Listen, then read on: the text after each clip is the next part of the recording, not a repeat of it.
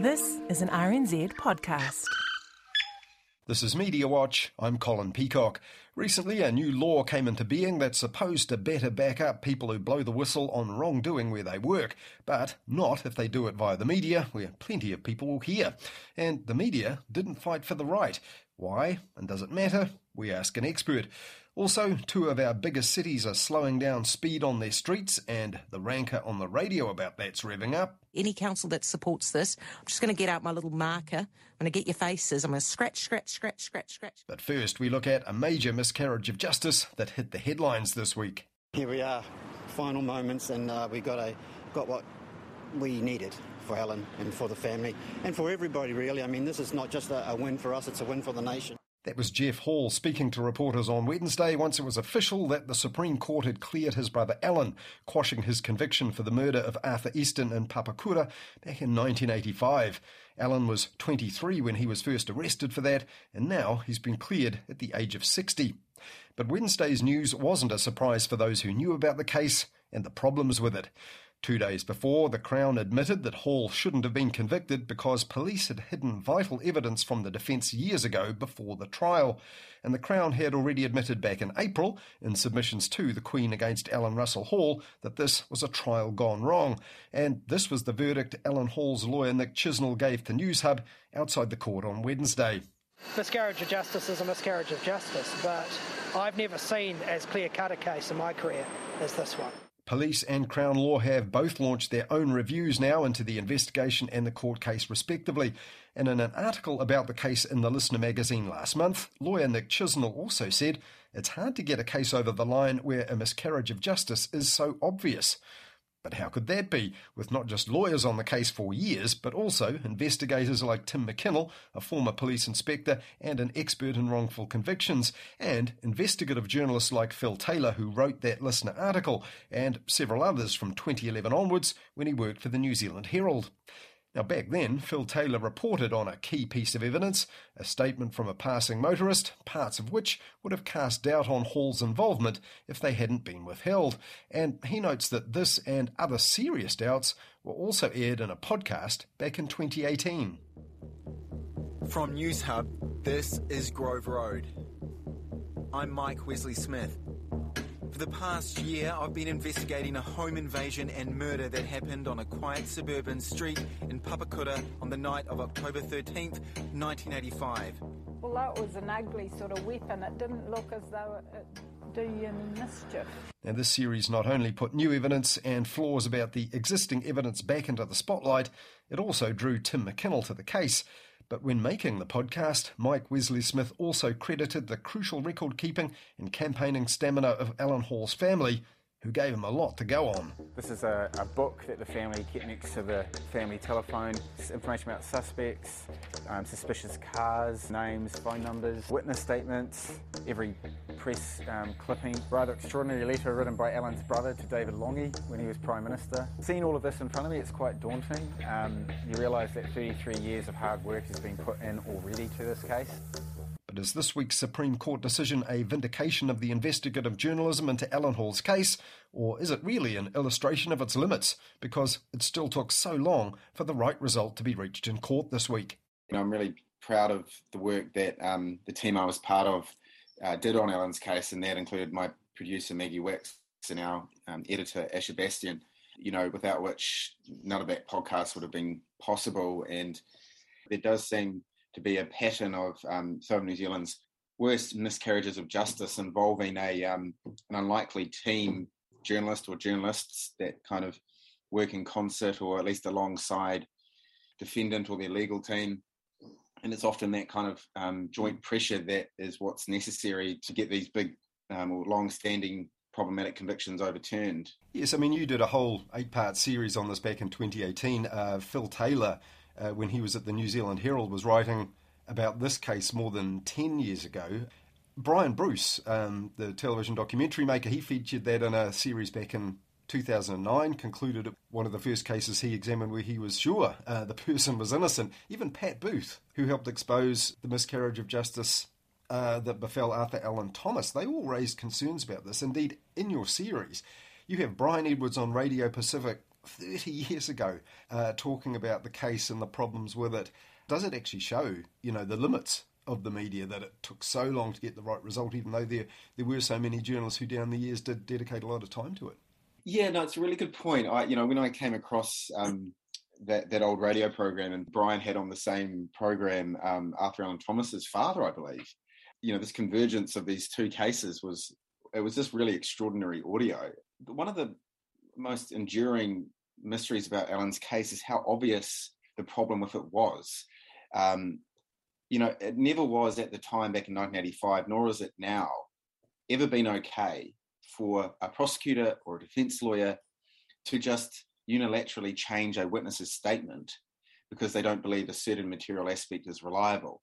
And so I think that's why so many journalists were drawn to the case, because it just seemed, what was wrong with it just seemed so obvious. Nick Chisnell, the lawyer, told Phil Taylor in the Listener article published last month, it's my feeling that it's hard to get a case over the line where a miscarriage of justice is so obvious. That sounds just so counterintuitive to me from the outside. Oh, look, absolutely. And it's not that hard to find the reporting down the years on Alan's case, which almost always have focused on, the central problems with it, which was quite rightly the focus of the Supreme Court hearing. From a media perspective, what it's revealed to me is that all of these institutions, the prosecutors, the police, the Ministry of Justice, who administer our prerogative of mercy application, they all consume media too. They have communications teams who are constantly looking at what the media is reporting on. But what it shows is that it doesn't seem that any of those institutions or the people within them who consume those news reports ever thought that actually what was being reported might be something that they should act on. And no one ever in those institutions thinking, wow, is there anything that we could do about this? And I was, flummoxed as to why it didn't animate those institutions in the way it did journalists and other observers. Well, investigative reporter Mike White has spent a lot of time on wrongful conviction cases. He's even written guidelines for other journalists to help them embark upon projects like this. And I remember him telling me, look, these are journalistic projects like no other, and you really have to stop and think before you decide to go all in on them, because you worry that you might end up just kind of amplifying doubts about it. Was that something that you had to think about before you went all in on this case? For sure. I mean, I have a lot of respect for Mike, and like with Phil Taylor, his reporting was always provided a really useful template for journalists like me, more junior journalists, as to how to approach these type of cases and to do it responsibly. And you obviously want to, as much as possible, stick to that middle lane of impartial journalism, not descend into being a unquestioning advocate for one side or the other. The safest way I could orientate myself in that direction was to focus on the fairness of Alan's trial, which is something that should be a shared concern for both the prosecution and the defence and the judiciary and the public. Everyone wants those processes to work the way that they're designed to work.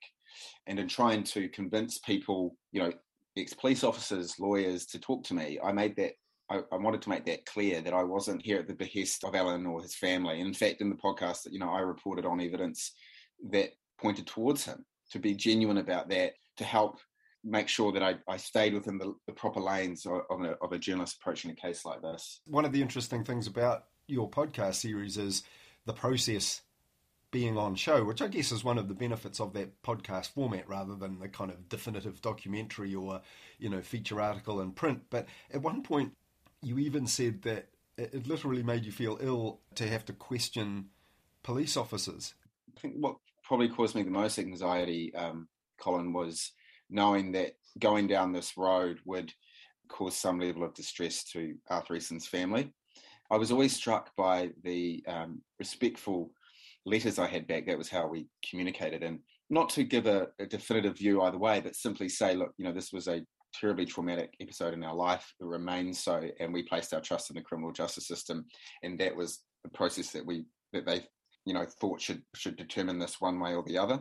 That probably is what weighed on me most. At the end of the day, one has to do an exercise like this without fear or favour. In the end, I chose to do what I did. Indeed, and another thing Mike White said, I remember, is that often the people that are suffering miscarriages of justice, and this is unrelated to the case of Alan Hall in particular, but often people in this position are imperfect people, and the way he put it, I think, was not often natural candidates for sympathy. Was that a problem for you? Because, I mean, it is almost impossible not to have sympathy for Alan's situation, given the disadvantages he had in the process right from the start. Mike is completely right. It is a very common feature of people who are the victims of miscarriages like this, not just in New Zealand, but I think worldwide, that they tend to have something about them that is inherently vulnerable, but also they are maybe at the periphery of society in terms of those where they're just completely swept away by the justice system. And, if they ever, are able to, clamber out of that powerful tide. I mean, the thing about Alan's family is just how, and I don't mean this in a pejorative sense, but just how ordinary they were. Alan and his brothers, when they were first questioned by police, they didn't clamber to have a lawyer because they didn't have any reason to believe that the police would act in any way. But honestly, that question of trust is common to both the Hall and the Easton family. That both of them, have said that how that trust was so fundamentally betrayed. But I wonder, we do have a Criminal Cases Review Commission. It has had a lot of applications since it was set up. But is this something where the media can actually play a role? Maybe reporters dedicated to following the cases passing through that commission, just bring those cases to public attention so that when there are outcomes like this, people can't say they were surprised and, they'll know all about it. The Criminal Cases Review Commission was a fantastic addition to the New Zealand justice system. In England, they've had one for going on probably 25, 30 years. But I will forever be of the view that there will always be a place for journalists in that watchdog capacity, because however many checks, I think, institutional checks you put in place, I just don't think it will ever capture all of those cases that need to be kind of brought to light. And there's something about, the freedom with which a journalist, given enough time by their bosses, has to just simply pursue the truth. Wherever that truth may take them, there will absolutely always be a need for journalists to be vigilant watchers of the court process. There are so many fantastic journalists operating now, like Mike White, like Phil Taylor, and many, many others, that it gives me every confidence. Journalists will continue to play a really important role in bringing miscarriages of this kind to light.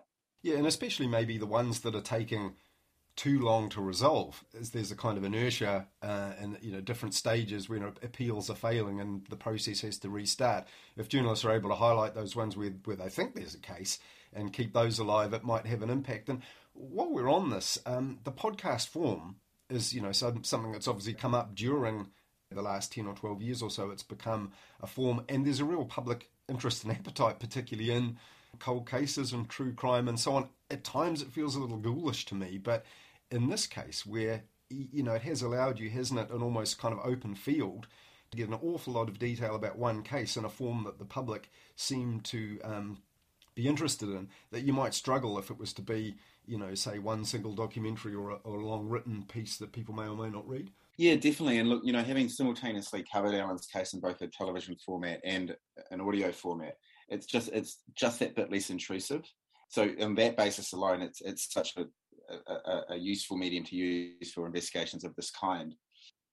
I genuinely would not have done a podcast on Alan's case unless I thought from the outset it would do some actual good. To me, it wasn't enough that it was just simply telling Alan's story. Knowing that it would cause old wounds to be opened, I felt it brought with it an obligation to uncover new evidence. So, I mean, I know, I'm conscious that there are podcasts out there and they've just exploded in the last 10 years that will just cover a case for the sake of covering it. And it was really a really important precondition that I, knowing there would be a human cost, an emotional cost, that against that I could balance an obligation or a reasonable belief that I could uncover new evidence, which fortunately we were able to do and have some influence on bringing about the right conclusion. That was Mike Wesley Smith, who produced and presented the podcast series Grove Road about the murder of Arthur Easton in 1985 and the flawed case against Alan Hall, whose conviction for it was finally quashed last Wednesday by the Supreme Court.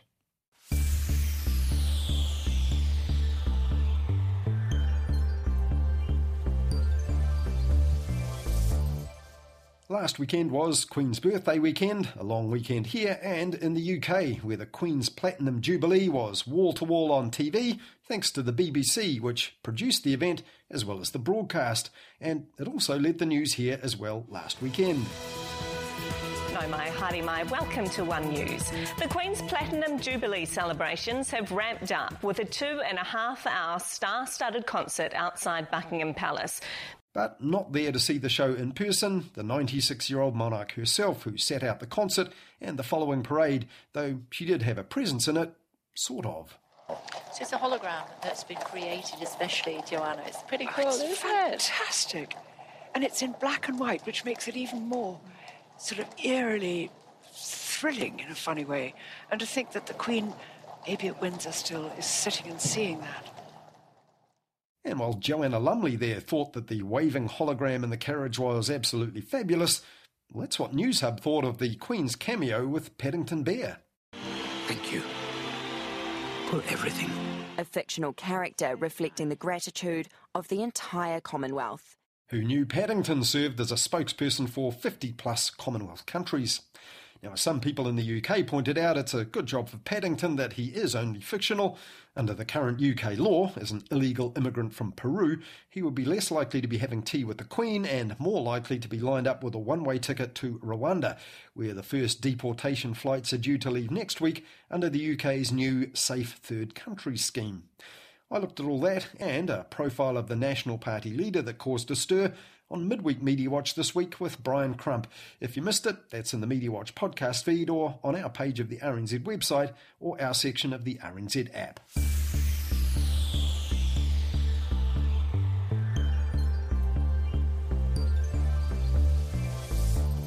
Yeah, I mean, the BBC had known about Savile for many years. I mean, there's stuff going back to 1973 where the head of Radio 1 and Radio 2, now dead, called him in, had him, interrogated, knew that he was bringing underage girls back to his flat overnight. They didn't even tell him to stop doing it. All they cared about was that it wasn't going to come out in the press. Last month, Kim Hill had a long and revealing conversation on RNZ National with British journalist Marion Jones, who made a startling documentary 10 years ago, revealing how Jimmy Savile had offended over the decades that he'd also been a British media superstar at the BBC.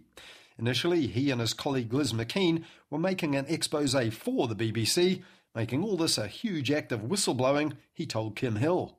Yeah, I was 100% in a whistleblower position. The BBC had covered up for Savile for 30 years. Now they were covering up that cover-up by refusing to put out our film exposing him as who he was. Marion Jones' film was eventually aired by rival broadcaster ITV, kicking off a fresh police investigation after Savile died back in 2011. And he also features in the Netflix retrospective that's currently putting Savile back into the spotlight, A British Horror Story. So why were his life and crimes unreported till after he died? Well, Marion Jones told Kim Hill that was partly because of libel laws, but also because whistleblowers were so vulnerable. Now, here in New Zealand, the Protected Disclosures Act was passed in the year 2000 to back up people blowing the whistle on misconduct at work if they had raised concerns with their employer first. And this month, it was replaced with a new act, the Protected Disclosures Protection of Whistleblowers Act 2022, which extends protection to those who go to an appropriate external authority.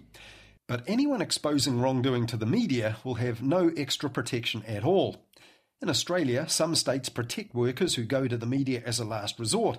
New South Wales, for example, protects those who haven't had success having what they call honest concerns properly investigated. And one of the cases that prompted a review of our law here in the first place was that of a security guard who did just that. Back in 2010, Lydia Moate, with the backing of her union, told the Dominion Post newspaper that her employer had encouraged staff to cheat in their training. But there was nothing that she, or the union, or the Employment Relations Authority, or the newspaper could do about her subsequent sacking. So why don't the media also count as an appropriate authority under our brand new whistleblowing law? Well, back in 2018, the initial discussion document said that people could simply get it wrong, or worse, deliberately make a false claim, which could cause unfair reputational damage to the people involved in the public domain. And that fear was echoed by Business NZ in its submission. Providing protection would open the door to get-even complaints, they said, which, even if found to be untrue, would do harm on a no-smoke-without-fire basis. Now, at that time, TVNZ's General Counsel, Brent McAnulty, said that all this was based on an unfair assumption that the media wouldn't investigate whistleblowers' claims before reporting them. He said compliance with broadcasting standards codes and the Media Council principles also helped to ensure accuracy and fairness, but his was the only media submission before the deadline, and the Select Committee evidently wasn't persuaded by it. The bill that went through for the third reading recently was unchanged in that respect, and only one independent journalist, Jason Brown, argued the case for extending protection for the media in a submission that's publicly available. Debbie G is a former Radio New Zealand and TV3 reporter who's now a director of the local branch of the anti-corruption watchdog Transparency International.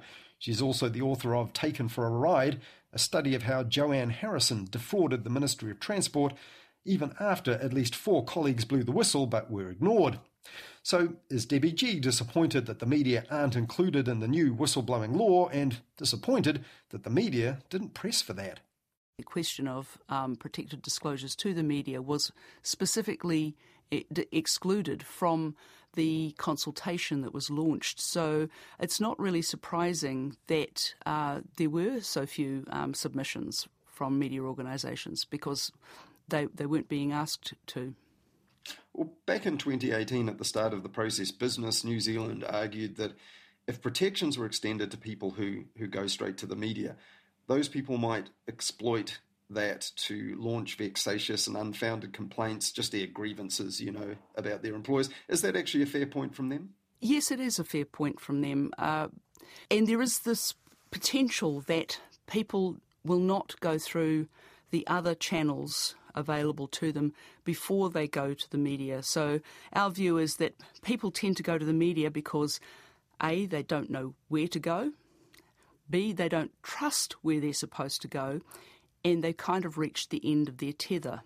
The objective is really to find ways for them to address their issues, their concerns, through means that would satisfy those requirements. So perhaps they wouldn't necessarily need to go to the media. It's actually estimated only about 1% of whistleblowing goes to the media anyway. The Joanne Harrison case, fraud at the Ministry of Transport. Now, there the reporting only hit the headlines, when it was effectively too late. You noted that when Harrison's offences became public knowledge, there were 4 former staff members alleged in the media that they'd made attempts to raise concerns about her behaviour and they hadn't been properly investigated. Had they had the opportunity to go to the media, as well as making what turned out to be ineffective internal disclosures, that we could have had a better result as far as the public's concerned? I think it's a case for having some other mechanism than internal reporting available to them, not necessarily the media. In fact, a lot of people who want to raise issues would love to have another, but also confidential means or channel in which to raise those concerns. So if there was, say, some form of, ombudsman or central agency that was responsible for these things, many people would feel more comfortable taking it there. It's also important to note that at the time these concerns were raised at the Ministry of Transport, there was no actual evidence of fraud per se. What there was evidence of was repeated failures to follow clear procedures and policies in relation to contracting and procurement, which raised red flags with some people, and only one of them actually made a true protected disclosure about that. Others raised it through other means like internal audits. And I somehow doubt they would have gone to the media before it became public. It was already in the courts when they mentioned that they'd tried to raise this earlier and had been ignored. These people were only willing to come forward after they'd left the Ministry of Transport, come forward to the media, that is, and felt that their concerns had not only been ignored, but in some cases had led to their premature departure from the organisation. Well, you mentioned there, Debbie, that it's pretty rare for people to go outside of their organisation to blow the whistle in the first place. And indeed, the Clean as a Whistle report on whistleblowing back in, I think, 2019 found 2% of people went outside the organisation in the first instance, according to that report. Does that mean there wouldn't actually be any point in extending whistleblower protections to people who tip off the media?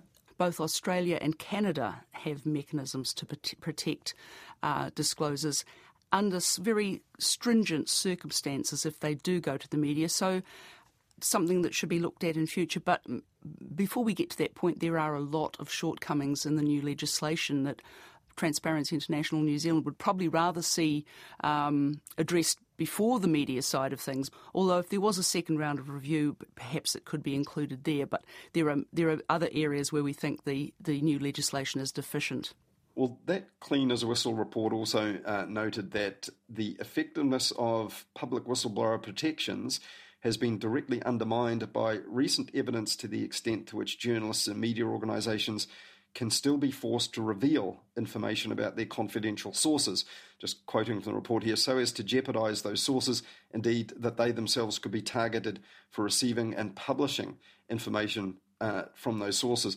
Now, this is a bit of a worry, I think, for journalists, because we have had cases in recent years where media organisations have been searched by police and individual journalists subjected to police investigations. Do you think whistleblowers possibly fear the media just can't or won't protect their identity, and that might explain why so few go to the media in the first place? I think that could definitely be a component of it. Many of them are doing it out of a sense of loyalty to the organisation they work for and to their colleagues. They don't want to necessarily put the reputation of the organisation they work for and therefore the people they work with into the public spotlight, but they do want some action taken. Most of them didn't want to have to go to the media to do that. Do you think after this whole process, which I think has lasted almost 4 years now, we are better protected and public life is improved by the changes to the new law? This was a law that was 20 years old, and this was a chance to give it a really thorough going over and to put some really much strengthened procedures in place, whether or not that included the media.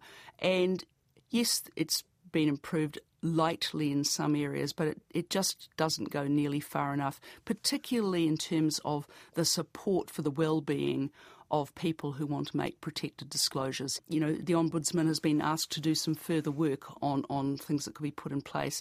So perhaps it was the pressures of COVID, whatever it was, that this bill was simply watered down, really.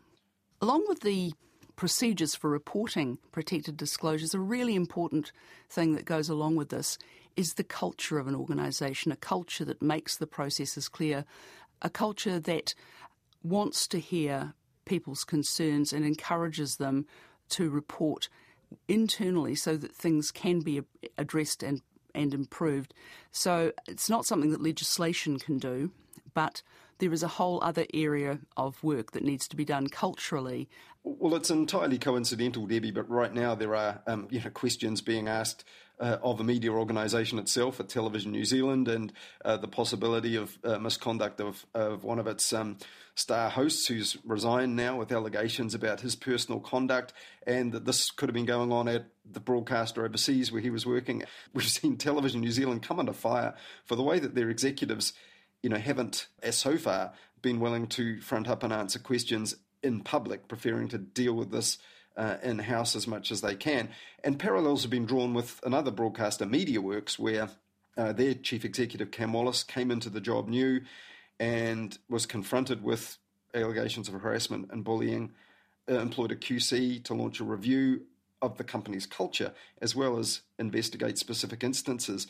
Do you think that approach is one, if a company is really determined to confront it? Definitely we want to see more of that sort of approach to allegations of misconduct. And one thing we were pleased to see was that the definition of serious misconduct was expanded beyond just, I think it was serious, it wasn't exactly the word serious fraud, but it was serious criminal activity was the original very narrow definition. So it has been expanded, and we were pleased to see that. It's also interesting to note that this legislation really only applies to the New Zealand public sector, and private or not-for-profit organisations that receive funding that way. So we thought that the reaction of some parts of the business community to the potential of having whistleblower legislation extended to them was kind of interesting, narrow in its vision. Some of them said that this would be really difficult for private sector organisations to implement. But in fact, if you were a private sector organisation and you really cared about your culture, your people and your reputation, your brand, you probably should be implementing such procedures voluntarily anyway. It's Debbie G, a former Radio New Zealand and TV3 reporter who's now a director at the anti-corruption watchdog Transparency International NZ. She's also the author of Taken for a Ride, a study of how Joanne Harrison defrauded the Ministry of Transport over 4 years when at least 4 colleagues were ignored when they blew the whistle.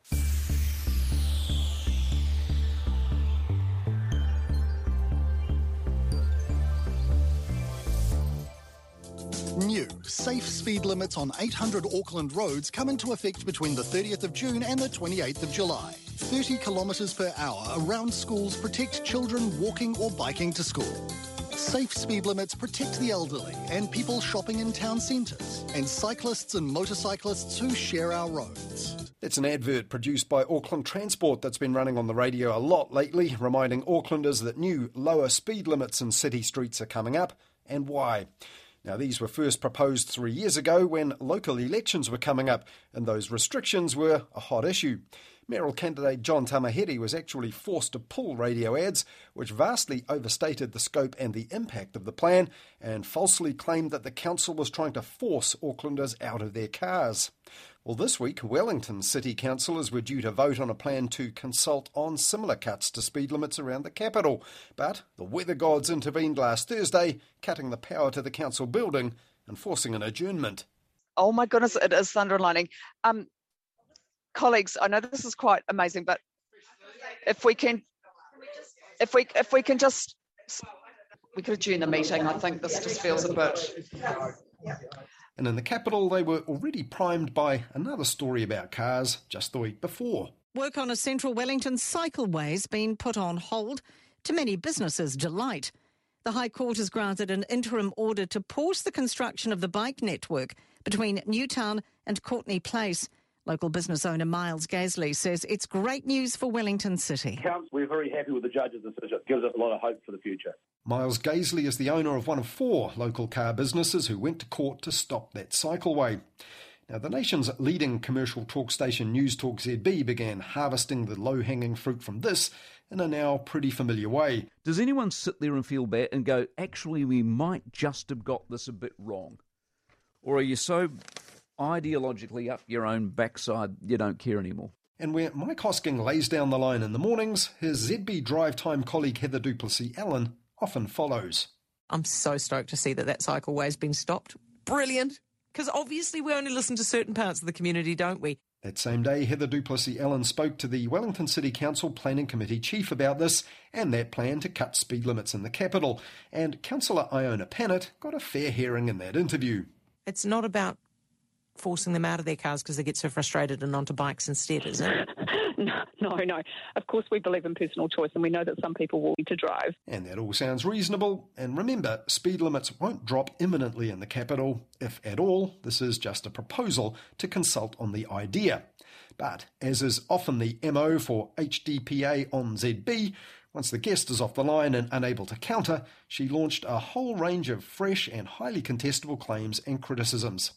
If you're going at 30 k's an hour, whether you're actually doing more damage to the climate, and I suspect you probably are, but lols, whatever. I don't care, I'll help them with that if they want. Now that's a tricky issue. It's the stop and start of city driving that increases fuel use and emissions rather than speed, but places with slower speed limits tend to have fewer traffic calming measures that make cars slow down and speed up repeatedly.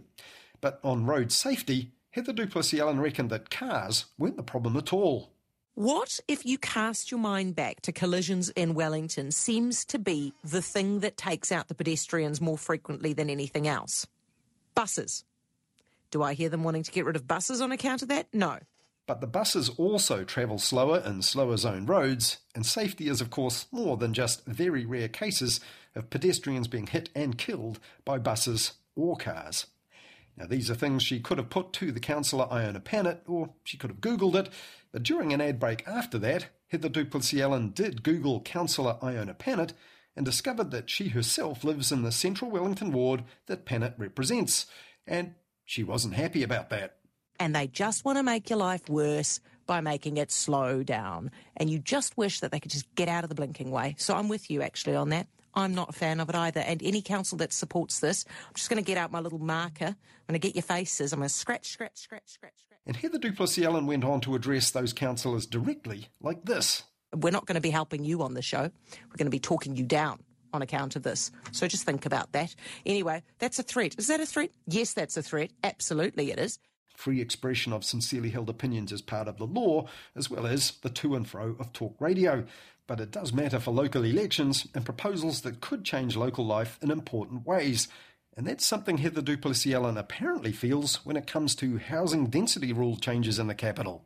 She and her husband, fellow ZB broadcaster Barry Soper, joined their neighbours last year in Wellington's inner city Oriental Bay in challenging changes to the spatial plan, which might mean more dwellings and parking problems where they live.